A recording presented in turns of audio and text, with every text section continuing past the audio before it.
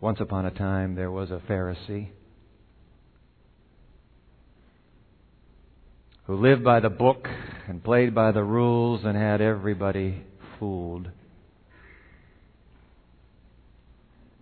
But he was curious, this upstanding pillar in the community, curious about that vagabond teacher-preacher from up in the lake region. And so he decided he'd take a risk. He would invite him home for dinner. Nothing fancy, you understand. No flowery, showy demonstration of approval or acceptance. Just a cool, reserved, come on over for dinner, check him out kind of a thing, you know. And so the young preacher came for dinner, proving true that not only did he party with tax collectors and sinners as the local gossips hissed, but he also feasted with Pharisees and other such sinners as they. If they wanted him, of course. And Simon, the non-committal Pharisee, wanted him, and so Jesus came. And while they were dining around a lush table, someone else joined the banquet. You see, it was customary for Simon and his wealthy neighbors to leave the doors open during a feast so that those who might wish to be spectators could line the walls of the feast room and occasionally interject comments from the peanut gallery, as it were.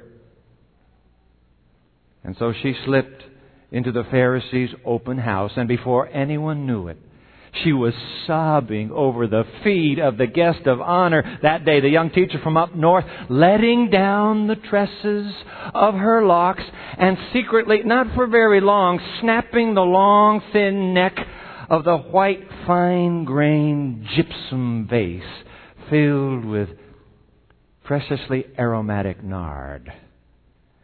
In short, making a very hysterical and embarrassing scene. And when Simon the Pharisee host discerned the commotion arising from somewhere near the feet of his guest of honor, and when craning his neck he realized that it's the village wench who has crashed his party, he clears his throat with sanctimonious vigor. For any notion of this young preacher being a prophet has just evaporated into the now heavily perfumed and silent air. Why, if this man were a prophet, he would know, Simon thought to himself, he would know who this woman is, that she is a sinner. And it was at that split moment that Jesus turned to his host and proved to Simon that he was the very prophet Simon had been hoping for. He proved it by reading Simon's unsanctimonious mind and by knowing the woman's unsanctimonious past. Proved it. You pick the story up with me, please, in the Gospel of St. Luke, chapter 7. Finish it here in the Gospel of Luke. I'll be reading in the New International Version, Luke chapter 7. We pick it up, this story, in verse 40. And Jesus answered him. Wait a minute, Simon hasn't even said a word. But he's read every thought, and Jesus answered him. Simon, I have something to tell you. Tell me, teacher, Simon said. Jesus goes on, verse 41. Well, verse 41. 2 men owed money to a certain moneylender. One owed him 500 denarii, one denarius, the wages of a common laborer for 1 day. 500 days of back wages owed. One owed him 500 denarii and the other 50. Neither of them had the money to pay him back, so he canceled the debt of both. Now, Simon, which of them will love him more. Verse 43, and Simon replied with as much feigned indifference as he can muster, I suppose the one who had the bigger debt canceled. You have judged correctly. Jesus replied. And then verse 44, get this. He turns to the woman. Keeping his eyes on Simon, he turns to the woman and he says to Simon, do you see this woman? I came into your house, and by the way, it was at your invitation. I did not invite myself here. You invited me. I came into your house, and you did not give me any water for my feet, but she wet my feet with her tears and kisses. Simon, in his cool reserve, has denied his young host, intentionally denied him the common courtesies of Middle Eastern hospitality. I don't want to commit myself. You gave me no water for my feet. Verse 45. You did not give me a kiss. The Middle Eastern embrazo. You didn't even give me one cheek of a kiss. But this woman has not stopped from the time I entered, kissing my feet. Verse 46, you did not put oil on my head, not even a drop of cheap olive oil to just say, welcome. Nothing from you, but this woman has poured perfume on my feet. Therefore I tell you, Simon, her many sins have been forgiven, for she loved much. But he who has been forgiven little loves little. Eugene Peterson, in the Message translation, renders that last line of Jesus this way. If the forgiveness is minimal, the gratitude is minimal. Did you catch that? That's pretty heavy stuff. Jesus is speaking. If the forgiveness is minimal, the gratitude is minimal. So here's the question. How much gratitude have you brought today to this banqueting table? How much gratitude have you brought? Well, you say, well, the usual. What do you mean? You talking about the usual gratitude? Yeah, the usual gratitude. Well, thank you, Jesus, for forgiving my sins. What more do you want? Maybe that's it, ladies and gentlemen. Maybe that for us, the usual is in fact the minimal. The minimal gratitude, just like Simon. But do you know why a person... Come on, think through this logically now. Do you know why a person has minimal gratitude? What did Jesus just say? If the forgiveness is minimal, the gratitude is minimal. So could it be that my gratitude today is minimal because my forgiveness, the forgiveness that I receive, is minimal? And why is the forgiveness that I receive minimal? Because the sins that I confess are minimal. And why are the sins that I confess why are they minimal? Because my sense of sin is minimal. Oh, I don't have any problem with my sense of sin in your life. It's very clear to me. But my sense of sin in my life. Could it be that our confessions of sin are minimal because our sense of sin is minimal too? I mean, what would happen if you and I made the very same confession of another Pharisee saved by this very same Jesus? Another Pharisee put his name to it, wrote it up. 1 Timothy 1:15. What if we today confess the same? Christ Jesus came into this world to save sinners, of whom I am the worst. You say, come on, Dwight. That's just a little bit of homiletical hyperbole. It is not. Not on your life. The 19th century bishop, Handley Moule, English bishop, put it this way. I'll put the words on the screen. Read them. The harlot, the liar, the murderer are short of it. Short of what? Short of God's glory. But so are you. Perhaps they stand at the bottom of a mine, a deep, deep, deep, deep mine, and they're way down there, and you on the crest of an Alp, but you are as little able to touch the stars as they. Prostitute and apostle alike exclaim, Christ Jesus came into this world to save sinners, of whom I am the worst. Homiletical hyperbole, rubbish. And get this, folks, apparently, the longer you live, the worse becomes. How do I know? From a classic called Steps to Christ. Read these words as well.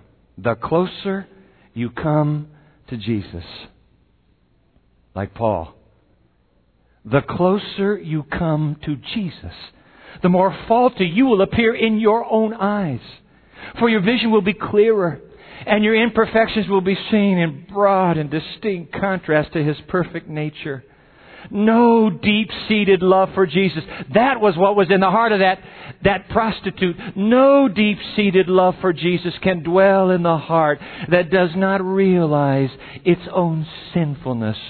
But in view of our sinfulness, a view of our sinfulness drives us to Him who can pardon. And the more our sense of need drives us to Jesus and to the Word of God, the more exalted views we shall have of His character, and the more fully we shall reflect His image. Isn't that something? Did you get that? The closer, the nearer we draw to Jesus, the more sinful, the worse we appear in our own eyes. Some of us have majored in finding the faults of others. But the closer you come to Jesus, the less you will think of others' faults and failures, and the more you will see your own. Which is why I suppose if I'm not drawing nearer and closer to Jesus, you know why? If I'm not drawing nearer and closer to Jesus, it's because I don't confess much. And you know what? Come on, it just follows. If I don't confess much, I'm not forgiven much. And if I'm not forgiven much, I'm not saved much. And if I'm not saved much, I'm lost. Just like Simon, the church-going Pharisee. I'm lost. Which is all the more reason, I suppose, why you and I need to come to the cross today and today and today until Jesus comes. We've got to keep going back. Because apparently, I've just been meditating on this all this week. Apparently, tell me if this is true. Apparently, there never comes a time in this life when we are any better than the worst of sinners. We're never any better than the worst. Never a day. Apparently never an hour. Apparently never a minute. Apparently there is never a moment when we are not in continual need of the Savior's cleansing pardon at the foot of the cross, where a forgiven heart pours forth its grateful love. I want to end with these words of Frances Ridley Havergal. How did she put it? Take a look at these words. Beautiful, beautiful. Nothing to pay. Yes, nothing to pay. Jesus has cleared all the debt away. It's what's going to happen today, right now. It's going to happen for you. Blotted it out with His bleeding hand, free and forgiven and loved. You stand, hear the voice of Jesus say, Verily, thou hast nothing to pay. Paid is the debt, and the debtor free. Now I ask thee, lovest thou me? All of it at the foot of the cross. At the foot of this cross. At the foot of this cross right here. Where with Paul and the prostitute, we can together exclaim, Christ Jesus came into the world to save sinners, of whom I am the worst. The worst. Because if we aren't any better than the worst,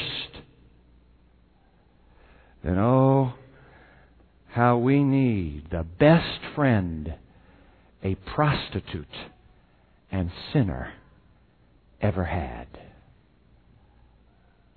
Let us pray. Oh God, we prayed it at the beginning, and we have to pray it again. Those of us who came with no sin today have at least the sin of ingratitude. We didn't know it. Thought we had it all together and could spend our energies on our neighbors. But it's us. It is we. Oh God, please, I pray, for the fleeting moments that are left, would you do this, dear God? Would you take the towel and the bread and the cup, and would you give us a vision such as we have never seen before? Would you lift the veil at Calvary? May we see how deep and tragic our sin. May we know how profound and costly your pardon. And may we go forth forgiven and free, nothing to pay. Oh God, then we'll have gratitude that will flow from us night and day. And the closer we come to Jesus, the more we shall praise His name and your throne. In His name we worship you. Amen.